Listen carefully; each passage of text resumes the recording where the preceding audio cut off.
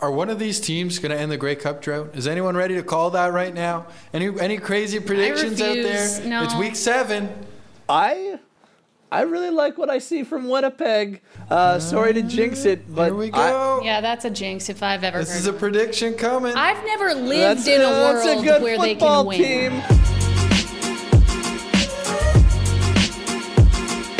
So all of a sudden, everybody's wondering who's going to stop the Montreal Alouettes. And not just overall, but in fantasy, they're putting up some pretty good numbers. We welcome you to Week 7 of the CFL Fantasy Podcast, brought to you by Leo Vegas. We've got a lot to talk about, and Montreal is a big topic. But not only that, we've got the Saskatchewan Roughriders with a big week on offense and maybe some signs of struggles for some of the guys we've been talking about a lot as of late. Welcome to Week 7. CFLFantasy.tsn.ca is the website. You can get your picks in once again for the 7th week of the year. And once again, you're playing for a very unique prize, one-of-a-kind championship ring, along with a trip for 2 to the Grey Cup in Calgary. My name is Pat Steinberg, alongside Hannah Nordman and Jeff Creever, and we've got a lot to talk about this week.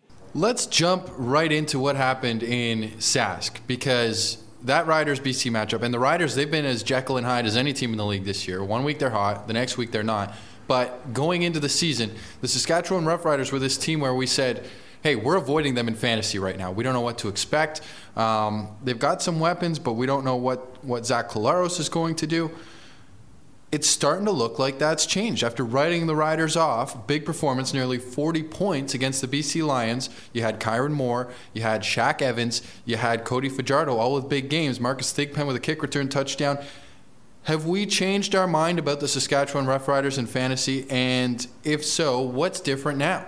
Well, to give us some credit, not only did we not know Cody Fajardo would be the quarterback, we didn't know that he was going to be this effective. So I think that's what's changed. I wouldn't have expected him to be as effective as he's been. He's put up good totals in the majority of his games, and he's passing those along to his receivers. So yeah, I'm definitely looking at this Sask team a lot more than I was 3-4 weeks ago. It's all about the quarterback for me. He has, I think, surprised everyone with the way that he's played, and the way that he bounced back against BC, I think, was a really good sign, because he was not great in his last outing against Calgary. And a lot of people in Regina were starting to wonder whether or not the bloom had started to come off the rose. And, maybe Fajardo wasn't as good as we thought he was. He bounced back really well against BC. So that's changed everything to me. And Zach Collaros, for whatever reason,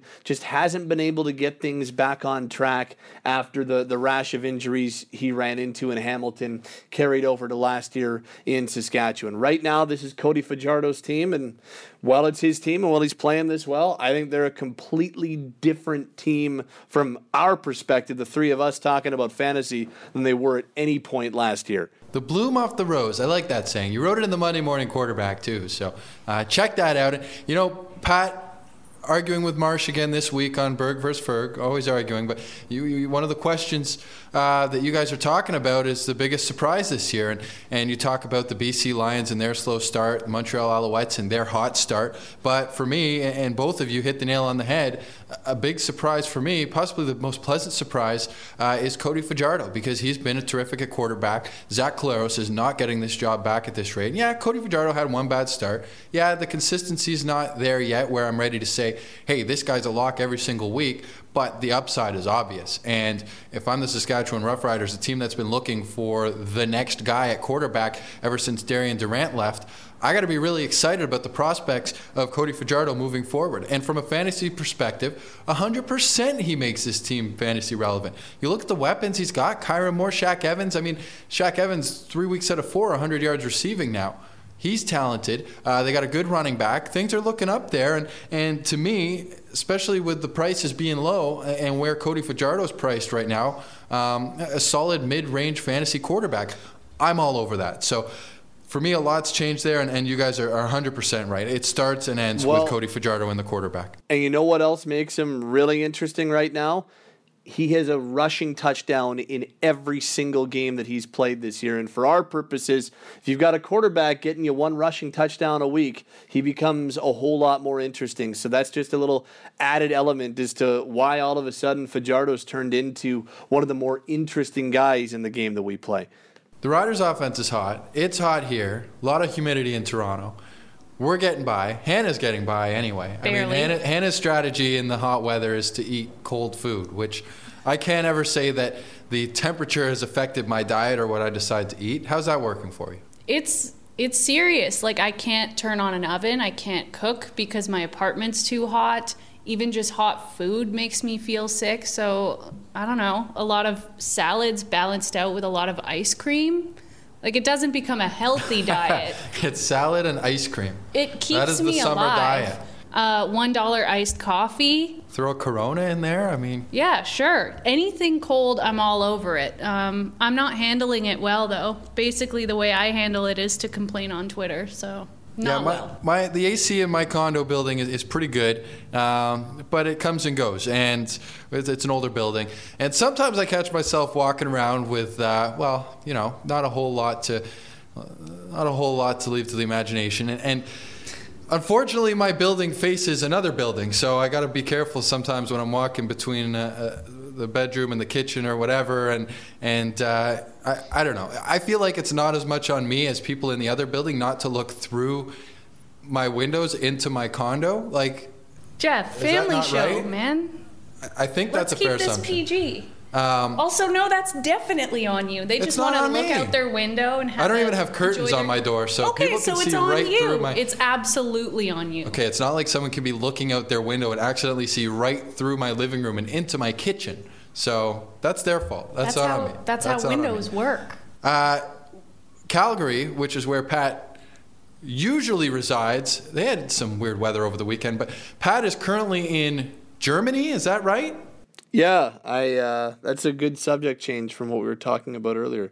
That's where I am right now. It's lovely. I'm quite enjoying it. It's hot here, but I don't really appreciate when people in cold weather climates complain about the heat. So give me cold any day of the week. If you complain about the heat, you can't complain about it being cold. I never do. That's the deal. That's Hannah's rule too. I'll never complain about the heat. I will never complain about the heat. And I've never once complained about the cold. Give me 35 plus as opposed to 35 below any day of the week. Yeah, say the people who have air conditioning, get out of here. Hey, I don't have air conditioning. I love the humidity. I'll soak up the heat. I went for a walk in the park this weekend on Saturday, the hottest day of the week, and people in the park were handing out free ciders from Brickworks, local place in Toronto. It was great, although the cider wasn't cold, so I had to wait to get home to put it in the fridge to drink it. But it was a nice stroll, fun day, and you know what? I'll take the heat any day. I'm with Pat there. No. 2 against 1. Try a wet washcloth. I don't have air conditioning. I get through. Try a fan. There's a lot of. You also don't have the humidity that we're dealing with here. The temperature is not the problem. It's the humidity. It is humid. It is heavy air. That's for sure. Ship me back to the prairies and give me the dry heat. I'll be fine. It's a lot of complaining. Now there was not a lot of complaining if you had Riders in your lineup in week number 6. I did not, so I was complaining more. But if you were a Riders fan and you had Riders in your week 6 fantasy lineup, how about 27 points from Shaq Evans? He went off again. 26 from Cody Fajardo, who we already talked about. And yeah, Kyron Moorhead, 18, wasn't bad either. Rounding out the top 5 last week in terms of good players, well, Vernon Adams Jr. had himself a really solid game against a good Edmonton defense. Lions quarterback Mike Riley and Argos running back James Wilder, while they weren't overly popular with players in CFL fantasy, they both had solid weeks at 25 points each. Outside of that, big names, not great. Nick Dembski just 0.4 points before leaving with injuries. Eric Rogers, Lamar Durant of Calgary and BC respectively each failed to hit 4 points. Greg Ellingson at 5.8 points. Darwin Adams under 7 points. And among the high scores this week were defenses. Calgary and Winnipeg both hitting not not just double digits, but hitting 20 points in their Week 6 victories. Overall, pretty frustrating week for fantasy players. I know I can put myself in that category. It was not a great week if you had big-name players in your lineup. Yes, we are all very sad for Pat Steinberg and his frustrating week. Sorry, Pat. Our condolences. Hannah, sitting on top of the CFL Fantasy Podcast mountain right now, leading the three of us, taking over the leaderboard ahead of Pat Steinberg after an 86-point week. Well, 87 points for 611 on the season. Pat in second, just behind Hannah, and I'm still lagging behind. Despite having the best week out of the three of us, I had 98.2 points. You made up some ground this week. I made up some ground.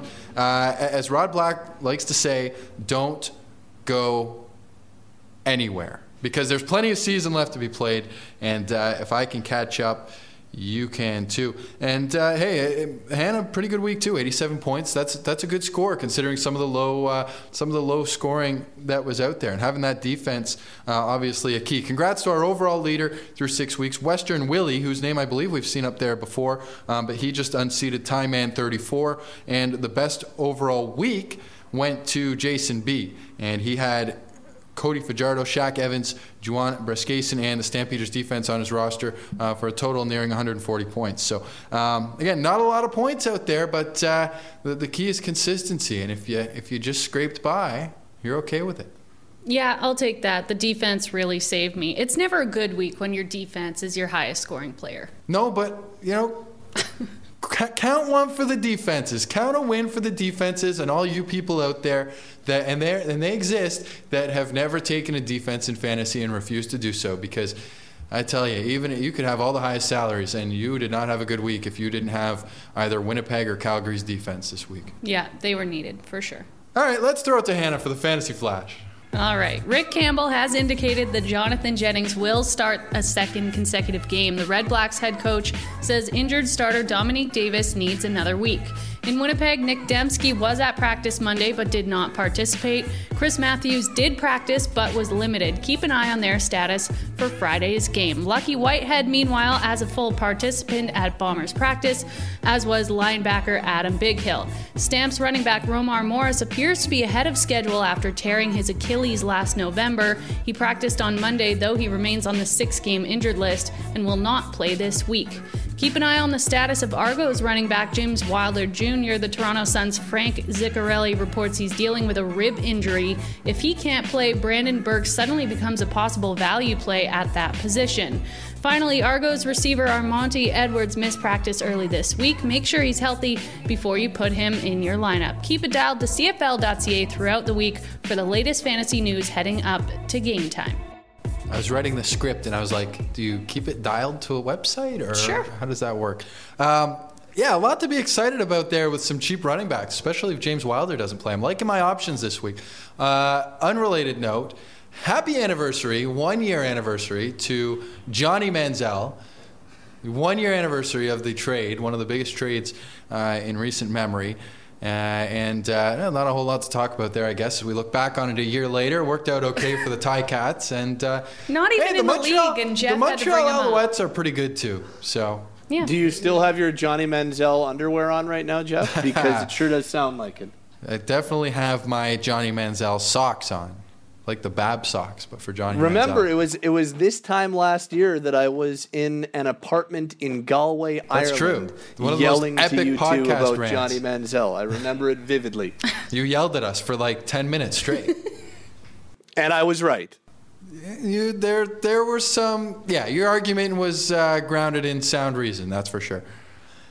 Let's start with the Stamps quarterback situation, because Nick Arbuckle was by far the most chosen quarterback in fantasy last week. You guys both had him, didn't you? I believe you both had Nick Arbuckle in your lineup, which is part of the reason I went the contrarian route. Too many people taking Nick Arbuckle. I went with Cody Fajardo. Arbuckle, juicy matchup against the Argos. It's not that he struggled per se, but he just wasn't his usual self against the defense that everybody thought he would light up. He also made a couple of critical mistakes in that game that really could have cost the Stamps the game if not for the Argos turning the ball over 7 times. So call it a speed bump, but Nick Arbuckle gets the win. What do we take from his performance against Toronto? And what do we look for this week from him? I guess it really wasn't overly surprising to me, mainly because what we've seen since he's taken the reins from Bo Levi Mitchell is a guy that he's looked good, he's been accurate, he still was, I know he made the 2 mistakes, those are the only 2 picks he's thrown all year, but they haven't really opened up the playbook in a big way with Arbuckle, and I think that's by design. I think we're talking about them being fairly conservative with the way they're going to go about using him right now. We're still talking about a guy who's only got less than a handful of CFL starts under his belt. So for them to... I was certainly hoping that they would light up the Argos and we'd be talking about a 4-touchdown, 400-yard performance from a Calgary quarterback, but it didn't happen that way. The reason I was hoping was because I had him in my lineup. And so, yeah, it didn't go that way, but I can't say that I'm super surprised that we're talking about, you go take a look at his numbers. From a fantasy perspective, they haven't been outstanding. Not I think great. That's because the Stamps are keeping it pretty conservative with the way that they're using their first-year starting quarterback. This is, I guess, now that we've seen it for a few weeks, it's not the most surprising thing in the world. I think I've had him in my lineup 2 consecutive weeks, and he hasn't topped 15 points yet. He hasn't topped 20 points yet this season, and I think that's what we're going to get from him. So me putting him in my lineup has kind of cooled because there are so many of those options under $7,000. So I think I'm backing off fantasy-wise here. Yeah, which when you're looking at him as a bargain between $5,000 and $6,000, you're saying, hey, I'll take 14 or 15 points. That's fine. Now, there are a lot of options that are at that lower end, like you said. Cody Fajardo's still down there. Vernon Adams, though he's on a bye week, he's been down there. Even McLeod Bethel-Thompson is putting up better numbers. Who I have in my lineup this week, partially because of Argo's game scripts, right? He's throwing the ball. He's chucking it 40 times a game. And there's some good playmakers there in Toronto. He's putting up numbers, too. So, yeah, and he's cheap. So, the thing with young quarterbacks is they don't often throw a lot of touchdown passes. They'll move the ball, but drives tend to stall, and red zone efficiency doesn't tend to be as good. And 2 weeks ago, Nick Arbuckle threw for 350 yards. Couldn't find the end zone, so his fantasy points weren't so good, even though he had a really solid game from a football perspective. So I think with young quarterbacks, you always have to temper expectations, and he'll have that game where he breaks out and really goes off for a lot of points. But it's just enjoy the process. It's fun to watch, and he does have a good matchup this week. The Argos were last in the league going into last week. Second last in the league in opponent passing yards. Ottawa third last in the league, right there with Toronto. So it is a favorable matchup for Nick Arbuckle. The Stamps have the receivers to do some damage, and Ottawa's offense is struggling to move the football. So I still like Nick Arbuckle this week. There is a big divide between Nick Arbuckle, the quarterback, and Nick Arbuckle, the fantasy quarterback. And he is looking very effective as quarterback of this team, which, of course, starts the rumor mill. Could Bo Levi Mitchell... Are we going there? Sure. All right. You want to bring this up. I know. I wrote it in the rundown. I have to hype it up a little bit. Yeah, I'm guilty. I put it in the rundown. I'm not calling out Hannah here. The question is, could there be a scenario where Bo Levi Mitchell gets traded and they go forward with Nick Arbuckle? Is that a situation that could actually happen? Are we trying to get Pat on another crazy rant right now? Maybe. Where do these rumors even come from? Like they're completely unfounded and out of left field. So the guy wins MOP and then loses his first game of the defense season, gets hurt. Now all of a sudden his starting job is in jeopardy. These rumors it sure does feel like as soon as another guy came in and won a couple of games for the Stampeders, somebody was like, well, we got to start a quarterback controversy conversation. The fact of the matter is, Bo Levi Mitchell is still the guy. They wouldn't have signed him to that contract in February if they weren't confident he's the guy. What the question that you have to ask is not all of a sudden is Calgary shifting course when it comes to who their quarterback is. Bo's 27 years old. The question is, what do they have in Nick Arbuckle? How valuable is this time that he's getting right now starting games? And how much of an asset do they have there if indeed they want to explore that. I think Bo Levi Mitchell trade conversation is ludicrous. I really do, and I don't know where it's coming from. Whereas Nick Arbuckle conversation come winter 2020, yeah, that's a little bit more interesting to me because I think there's a chance the Stampeders would look at him as a trade asset and a guy that they could get something good in return for. That wasn't nearly as angry as I was hoping for. I agree. It's ludicrous to I'm be very talking zen. about. I'm on vacation. I'm very zen. It's absolutely. You're relaxed, right? Okay.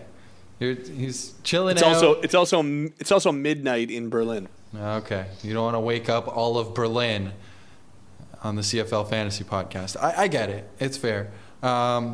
Because with that rant last year, you might have woken up all of Berlin.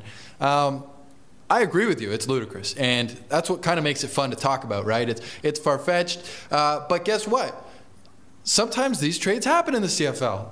Sometimes these crazy, insane things that you never expect happen in the CFL. Happened with Ricky Ray, which was one of the most unexpected. Although that would be, yes, it was in the offseason. This would certainly be unprecedented for it to happen during the season. But I will say this. The only thing I'll say that gives any merit to that at all is, do teams start to wonder whether they can win with a quarterback of that salary on their roster? Because I think the BC Lions are starting to figure out that it's kind of hard to build a team when you're committing that kind of money to the quarterback with Mike Riley there.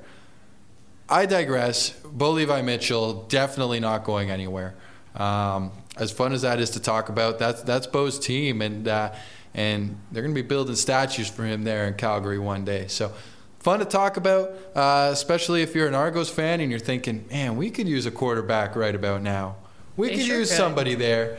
We got a few guys we could trade. We got a few assets we could give up to get Bo on our team, and fast forward that rebuild a little bit. But you know what? Just enjoy the ride with Nick Arbuckle, because he is a lot of fun to watch. And I got to give Pat full points for this one. I thought he handled that well, with grace and honesty, and made a lot of good points. Jeff was just trolling. Based on his reaction when he threw it over to you, he was not trolling at all. He was looking for it baffled me. It was an actual rumor from an actual connected person, a reporter. And it baffled me. It surprised me. I'm not saying it's wrong. It would just completely shock me. All right. Stamps up against the Red Blacks in Week 7, and they had a tough Week 6. Only put up 1 point. After a 2-0 start, they've now lost 3 straight. So can we give Ottawa something sunny to think about? What's going right in Ottawa? Is there anything to feel positive about right now? Jeff, do you got anything? Yeah, I think there are a few things to like in Ottawa, namely John Crockett. I thought he really made their running game look a lot different, and it's no knock on Moses Madu, who's a good, reliable veteran, but I thought Crockett brought a little bit more explosiveness there. I also think it showed that Dominic Davis is further along than people think, and I think he's the long-term starter for this football team. Jonathan Jennings just doesn't look like he's a long-term answer there, and we'll touch more on Jennings in a moment, but I think when you have Dominic Davis in there, this is a competitive football team that can win football games, and when you have a weapon like John Crockett, add some receivers. RJ Harris was out last week. I think that also hurt the Red Blacks. You're talking about their 2 most dynamic weapons in Dominic Davis and RJ Harris. So I think if you get those 2 guys on the mend, the Red Blacks are going to be a lot better than what we were seeing against the Winnipeg Blue Bombers last week. That's for sure. I don't think it's time to hit the panic button. The thing that I think really stands out is the fact that as much as Davis has got a lot of work to do in specifically the passing game, he's still got that explosiveness and that dynamic ability to, on any given play, bust a big gain. And I just don't think they've got that with Jonathan Jennings. I know that's where we're going next, so I guess we can go there. But I think that there's no doubt right now that if you're the Red Blacks, you're like, okay, we'd like Davis to get back as soon as possible. And I don't know if we would have seen that coming into the season. I know that he won the job at a training camp, but I don't know if we would have been saying a third of the way through the season that, geez, the Red Blacks need Dominic Davis and they can't really afford him to be injured. He just adds a little something. He's explosive, he's exciting, and he's dynamic. And no knock on Jonathan Jennings, but what we saw from him in his first start of the season and what we've seen from him the last couple of years, we just haven't seen that same type of thing. Yeah, talk about a 1-2 punch as far as going up against defenses, starting in Winnipeg and now up against Calgary week 2. Not giving a lot of options there. It's like running into a brick wall full speed and then collecting yourself and then running into a brick wall full speed again. By the way, when I was 6 years old, I had to get a stitch on my forehead because I ran into a brick wall. That doesn't surprise me. I was running through a sprinkler with friends on the lawn. Actually. And ran through the sprinkler, eyes closed, and then boom, right into a brick wall. I have my own sprinkler injury story, so I can't. They're dangerous. Yeah, well, They're you running into a wall does make a lot of sense. I was impressed by John Crockett, who had 88 yards against a stingy Bombers run defense. He had 12.8 points in that game, so not bad for him, and he is reasonably priced still at running back, $4,500. So that could be an option. We have a rare doubleheader on Thursday, Toronto Argonauts in Edmonton. Long live the night, even longer. We get to hear that song for 2 straight games. Esk's offense really struggled in week 6. They only had 10 points, only 17 offensive first downs. Are you guys concerned? They didn't score a touchdown for the second time this season. I'm not really concerned. Jeff, I know that a couple weeks ago you weren't as on board, but I've been saying for weeks you got to give this Montreal defense a little bit more credit. And against the best offense that we've seen consistently this year, they did a really nice job. I still like a lot of what they have playmaker-wise in the secondary in Montreal. I thought they played a really good game against Edmonton.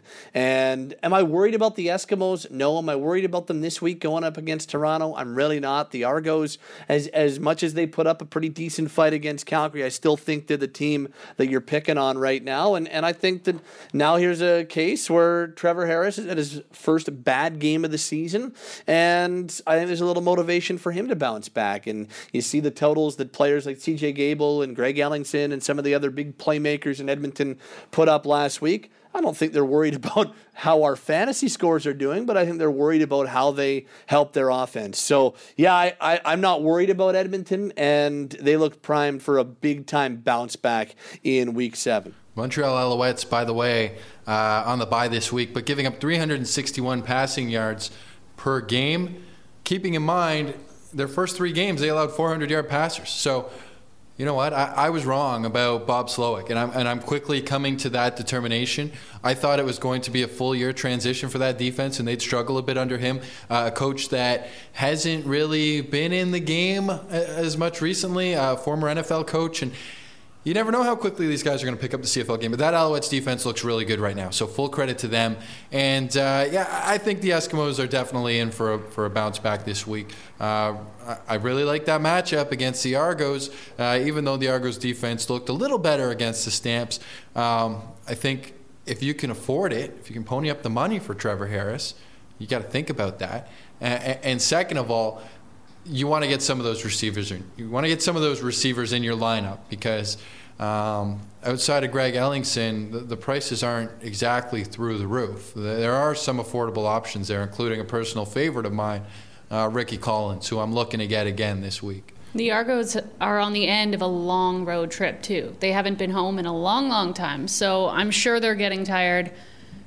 Still a great week to pick on them. How do you pick between these receivers? Because they're each getting a ton of targets, 8, 6. Which ones do you gravitate towards? You said Ricky Collins is one of your favorites? He's my favorite just because of affordability, and he gets a lot of targets. Also, I love the fact that he was barely doing anything this past game, and then fourth quarter he gets 1 catch at the end of the game and takes it for like 40 yards, putting him in double digits. And that basically saved my week. I was going to have 3 highly priced receivers doing virtually nothing with Greg Ellingson along with Reggie Begelton. So Ricky Collins, very athletic receiver, and to me he comes in at the right price, and he's a big part of that offense. I think they're all going to get fed this week, though, to be honest. I really do. I think they're all going to get the ball this week.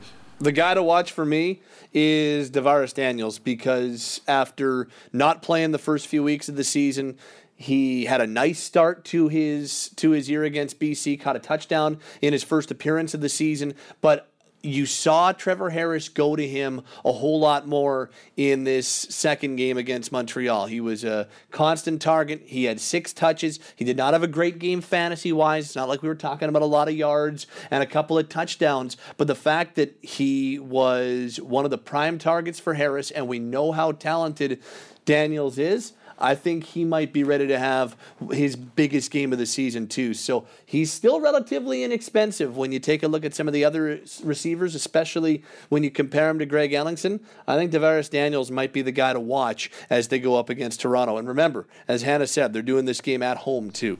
Yeah, Pat, you've been a big Greg Ellingson guy through the first quarter of the season, and outside of that Week 2 performance, hasn't been all that great. He finally broke Jeff's prediction at the beginning of the season that he'd have double-digit fantasy points every single week. It was a lofty goal to begin with. It was. He only put up 5.8. Have you felt burned by Ellingson? Are you moving on from him for a little bit? Because you got to think he's been pretty disappointing at his price. I was feeling pretty good after week 2. You're like, see, I told you. Just a casual 38 points.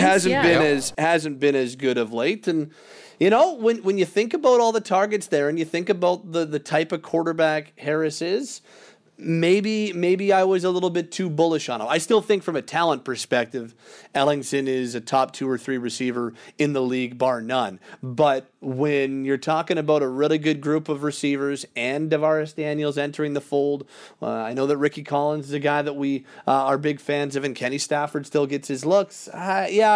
Maybe I was a little bit too bullish on him early on.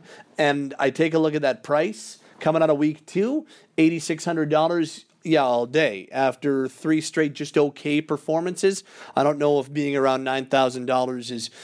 I don't know if I'm comfortable with that and putting him in my lineup.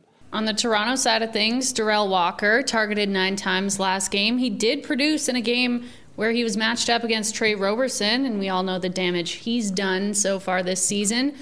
So, is Walker back on the radar? He is getting more targets. He's getting more action. Do you feel confident now putting him into your lineup? Big return to Edmonton for Darrell Walker. Ready to show up his former team. Got a big chip on the shoulder and ready to go. I think I'm ready to roll with him this week. You're back? It's 2 weeks in a row where he was one of the highest targeted players in the game. Are those the only 2 weeks you didn't pick him? No, I only had him one game. Okay. Didn't have him for his 2 breakout games. But I had him the game before that as a lock, and he let me down. Actually, don't check my history, but my last 4 locks, I think, have not come through for me. So check who I'm locking in and go the other way, I guess. But I like what Darrell Walker's doing. And we discussed it. It was the hot topic a week ago at this time. And my determination, my conclusion on that was the Argos sat down and said, hey, we got to get Darrell Walker the football. They've done that 2 weeks in a row now, and I'm confident that this offense now revolves around not the quarterback, not James Wilder Jr., but Darrell Walker, a receiver. As it should be, and he's the type of player that it doesn't matter. Like, he's one of the few guys in this league, and there's only a few of them. He is that dynamic, that quick, that sure-handed, that doesn't really matter what the matchup is. Doesn't really matter who's throwing him the ball, whether you like Bethel Thompson or Franklin better. If Darrell Walker is going to be a focal point of this offense, he can turn a 7-yard catch over the middle into a 26-yard touchdown. So, yeah, I'm a whole lot more comfortable in Darrell Walker now than I have been at any point. And I don't mind that price, guys. Under $8,000 for a player with that type of talent. And he's put up 52 points in his last 2 weeks. Granted, 39 of those came in one game. But even last week, targeted numerous times, 7 touches plus 70-plus yards. Still a pretty solid week without a touchdown. So, yeah, I'm feeling a whole lot better about Darrell Walker now. Friday night, Tim Hortons Field, game of the week, game of the season so far, maybe. 5-0 Bombers up against the Ticats. Probably the Bombers' biggest test so far this year. They played Edmonton once, and that one, they kept them out of the end zone. But that's been their biggest test so far. I think Hamilton's a whole new ball game for them. Are one of these teams going to end the Grey Cup drought? Is anyone ready to call that right now? Any crazy predictions out there? No. It's week 7. Pat? I I really like what I see from Winnipeg. Sorry to jinx it, but Here we go. Yeah, that's a jinx if I've ever This heard is a one. prediction coming. I've never lived in a that's world good where they football can win. team. I've never. I can't call it. Hannah can't envision it. No, As I don't hard know as what she that tries, looks like. She does not know what a Winnipeg Blue Bombers Grey Cup looks like. I've never known what a 5-0 team looks like either, There you though. go. And here Right, we are. 1960 So was the last time the Bombers started 5-0. It was the topic of Pat's Monday morning quarterback, the Winnipeg Blue Bombers, and they don't have any weaknesses. As good as the offense looks, that defense is unbeatable. You don't want to play anybody against them, and I'm excited for this matchup. I was really excited about Winnipeg and Edmonton when they met a few weeks ago. This one may top that. My excitement for this game, it's a potential Grey Cup potential Grey Cup matchup. Maybe rematch in 2020. We'll get there maybe, but then Hannah's head would explode. I think this is going to be a true measuring stick for both teams to see where they stand as elite teams in the CFL. This is, from a matchup standpoint, it's unbelievable. This is going to be a heck of a matchup, and I'm looking forward to seeing who comes out on top. But, from a fantasy standpoint, this one's really interesting to me because you've got a Hamilton team that, I don't know. Like, when you take a look at this Ticats team, I don't know if you are in love with the way that they run the football, but you love the way that Jeremiah Masoli runs that offense, and from a passing standpoint, you feel confident that they're going to be able to be in the 290, 300, 350 range when it's all said and done. So Winnipeg is incredible against the run. There's not a team that shuts it down better. The fact that John Crockett almost had 90 yards against him is pretty darn impressive, especially knowing the way that game script went. So this is a really interesting game because Hamilton is not a team that runs the ball a lot, and they're near the bottom of the league in terms of rushing attempts. And I'm curious to see how that plays into this game script. Do we see more of an aerial attack on both sides? And if that's the case, I'm not saying that Winnipeg's not good against the pass. They're just fine. But I think that I certainly wouldn't be shying away from Tiger Cats in this matchup. And that's not a knock on the Bombers because I don't think there's a weakness on that team right now. And I could absolutely see them playing for a Grey Cup in November. It's more just this game looks like it might be one where passing is the priority. And if that's the case, you've got Jeremiah Masoli. If they're going to throw the ball 40 times in this matchup, then Mazzoli's probably going to get 300 yards. I'm also a little bit confused as to how this game's going to look because Mazzoli can throw a risky pass, and this Winnipeg D has been scooping those up. I wouldn't be surprised if he threw 2 or 3 picks in the game, and I also wouldn't be surprised if he put up 30 fantasy points in the same game. Like, I don't know what to do here. Do you take the Bombers' defense? Do you just write this game off completely? I'm confused. The Bombers tied first in the CFL with 17 turnovers forced, plus 9 turnover ratio. Here's the stat that interests me the most. Because these teams are first and second in the CFL, Winnipeg first, Hamilton second in opponent offensive points, Winnipeg allowing 13.2 points per game. That is incredibly low. Yeah. Hamilton is second at 18.4. But guess what? They're the 2 leading teams in the CFL in offensive points per game score, with both over 30 points per game offensively.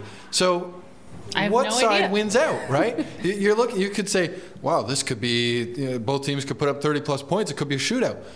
It could also be a chess match where it's like a 21-18 final and there are 20 punts in the game or something like that. Like, we don't know what's going to happen, and that's what's so amazing about it. I'll bet you a defensive touchdown is the difference. Okay. In this game. We'll circle back. Hannah's calling it. Defensive touchdown. I don't know. All right.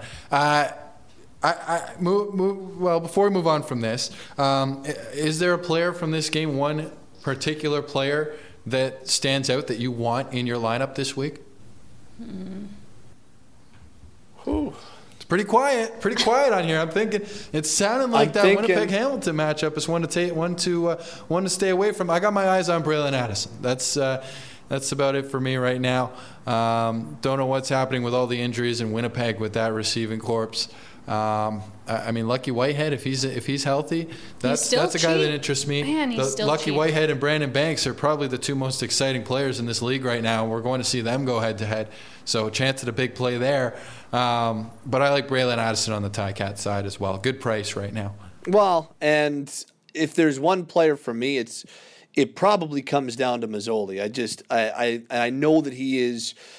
I know that he is extremely expensive, so you always have to take that when you're talking about $11,200 for a quarterback. You always have to take that into consideration. But I do think Mazzoli's in for a big game, and again, it has nothing to do with anything on the Winnipeg side. I just feel like this game is going to be one from a Hamilton standpoint where they pass the ball a lot. And when you're talking about a guy like Mazzoli and he does that, yeah, I think that he could have a pretty solid game fantasy-wise. So he would be the one that I'd be looking at. I don't know if I've got the stomach to put $11,000 in a quarterback at this stage of the game, but if that's the way that you go about shaping your lineup, then he'd be one to certainly look at.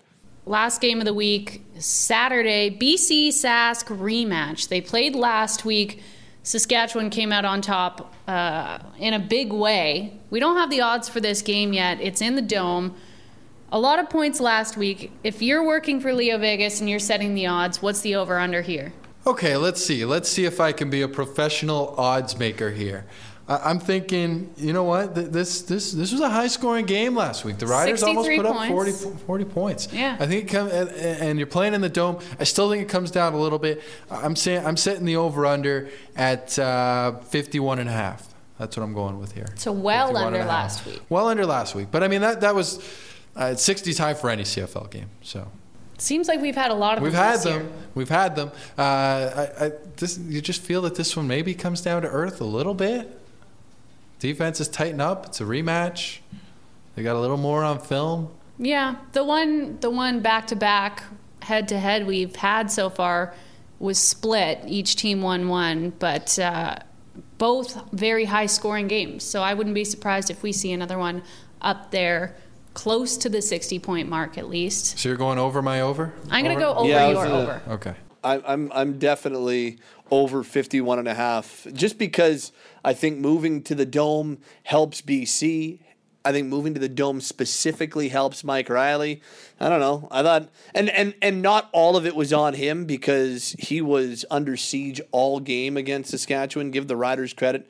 They came up with a really good game plan. And for a lot of the time, they were getting pressure on Riley by rushing 3 as opposed to 4. But I don't know. I kind of felt that Riley, as much as he threw for almost 350 yards, I just kind of felt like he was very pedestrian again. And I think that that's not about him and the type of quarterback that he is. It just comes down to the growing pains this BC offense is having. But back in the Dome, and knowing what we've already talked about against when talking about Saskatchewan, yeah, I think that we could be talking about even a higher scoring game. We had 63 points in the game in Saskatchewan. So I could see us being close to 60 again, and I think we might be talking about it being a little bit closer than 13 points when it's all said and done. Yeah, Mike Riley had his second best week of the year. Like you said, 346 yards, rushed for another 30. His price is still pretty high. He's still at $11,000. Any interest, Jeff? Not till they can protect him. Not till they can protect him. You know what? The Riders' defense, it wasn't looking all that dominant coming into this week, but you know what the cure for that is? Apparently playing the BC Lions, because Charleston Hughes had a day. Charleston Hughes leads the CFL in sacks with 8. He's on his way to another double-digit sack season, and all of a sudden that Riders' defense looks great again. So I'm not comfortable rolling the dice with Mike Riley. That is a true dice roll, by the way, with the way the way that the Lions are struggling to protect Mike Riley and give him time to do his thing. If we were playing in an IDP league, Charleston Hughes would have had an MVP-type game. 10 tackles, 3 sacks, 2 forced fumbles. Like, if you play IDP fantasy football, that's an incredible game that you don't see more than once a year. But you know what? When you're talking about even playing defense as opposed to individual players like we do in CFL fantasy, when you've got an offensive line that has struggled as much as BC's has, I think you look at it and say, yeah, there's a chance to rack up some points. There's a chance to get some of those value-added points on some sacks and maybe force an interception or two. Riley threw a pick against Saskatchewan last time out. So this lineup is this matchup rather is still really intriguing from a defense perspective. If there's one defense that I'm looking at more than anybody else this week, even though I think this could be a high-scoring one, I think Saskatchewan's defense is one to really look at because I think they could put up some points once again. Hold the phone here. You're telling me you're forecasting 60-plus points, but you're going defense, eh?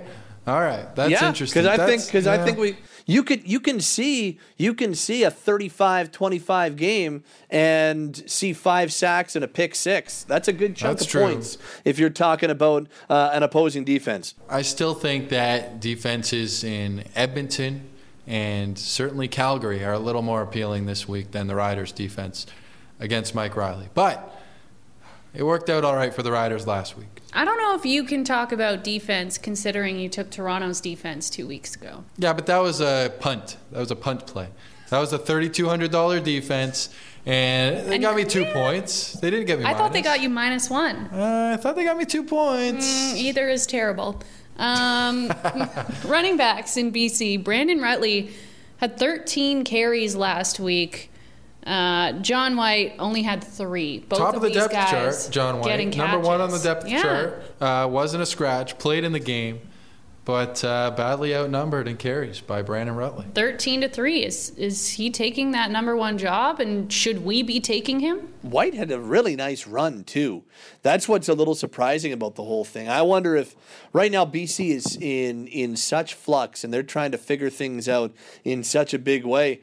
I don't even know if they know the answer to that question. Like, if you were to sit down and talk to the BC Offensive Brain Trust right now and say, okay, from a fantasy standpoint, this week against Saskatchewan, should we put in White or should we put in Rutley? I'm not even sure they know, because I think from a week-to-week basis, it's changing. Because prior to this, John White had, 2-3 really good weeks in a row where he was clearly the number 1 guy, and he was putting up pretty solid averages in terms of his touches, had a couple of touchdowns, was being used in the receiving game, and now all of a sudden Rutley's cutting into his carries. So I think it's still very much a work in progress with BC in terms of their overall offense and how they want to balance run, pass, and who's touching the ball on the ground. So as of right now, I don't know how comfortable I am with either Rutley or White, because I just don't know how they're going to go about it this week. To me, there was a pretty strong indication that this move was coming when the Lions brought in Ryan Langford.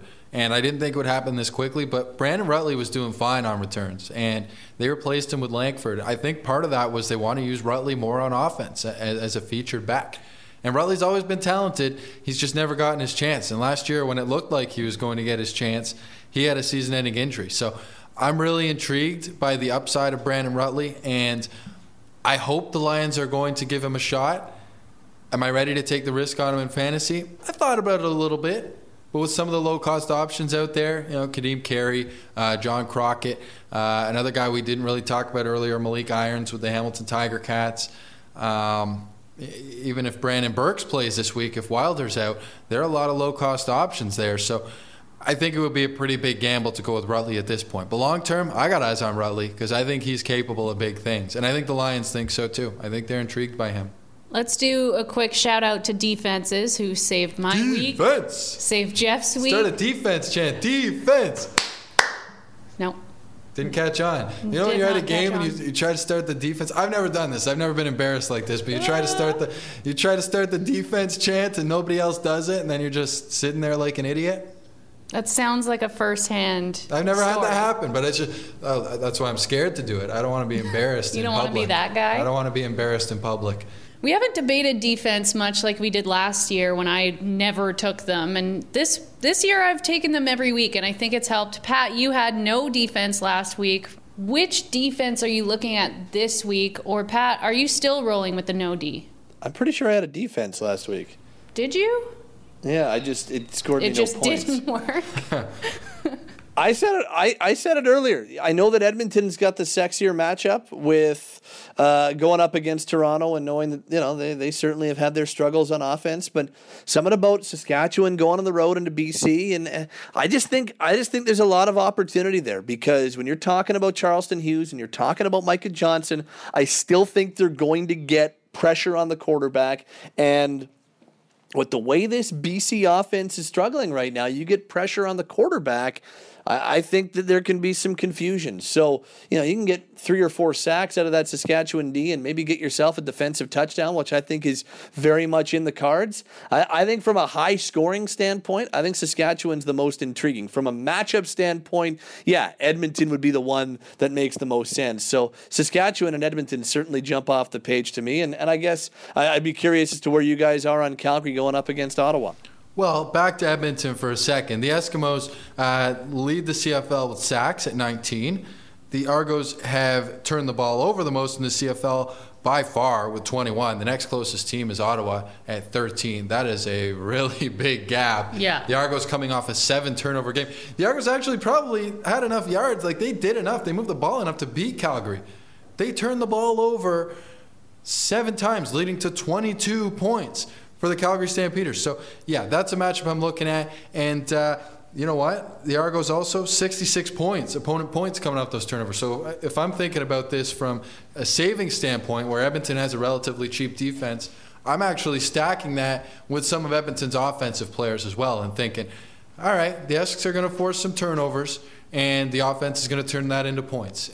And this is going to be a really big day for you in fantasy because you got a lot of Edmonton Eskimos on your team. So the Ottawa thing, I got Calgary in my lineup this week. I got the Stamps in my lineup. Defense? Stamps defense in my lineup. I'm going with the McLeod, Bethel Thompson, Darrell Walker stack this week, hoping the Argos don't turn it over 7 times. It wouldn't make any sense to take the Eskimos defense for me and my team and my situation. But I want another crack at Jonathan Jennings. You just went on a tirade about how good doing all that with Edmonton is, and now you're taking 2 members of the other team? Yep. No, but I'm not taking...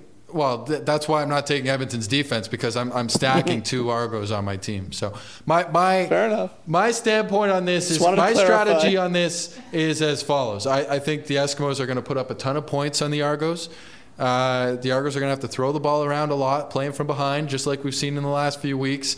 And McLeod Bethel Thompson with 40, 45 passing attempts is going to do some damage along with Darrell Walker. That's my approach to this. I also have Calgary D in my lineup. They have a touchdown in 4 out of 5 games. It's amazing. And 1 called back, too. And 1 called back. Those 20 points were great. I also think that the Bombers could be a sneaky pick. They're either going to get 20 points or they're going to get 2 points. And Adam Bighill might be back. Yeah, that's true. He's Bighill. Practicing this week.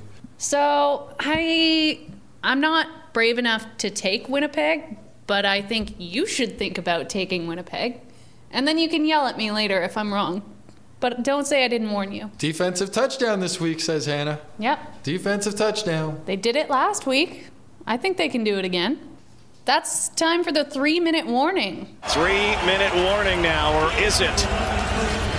It is the warning. It's where we make our money picks. It's where we make our lock of the weeks, whether we listen to them or not. Jeff, I'm looking at you.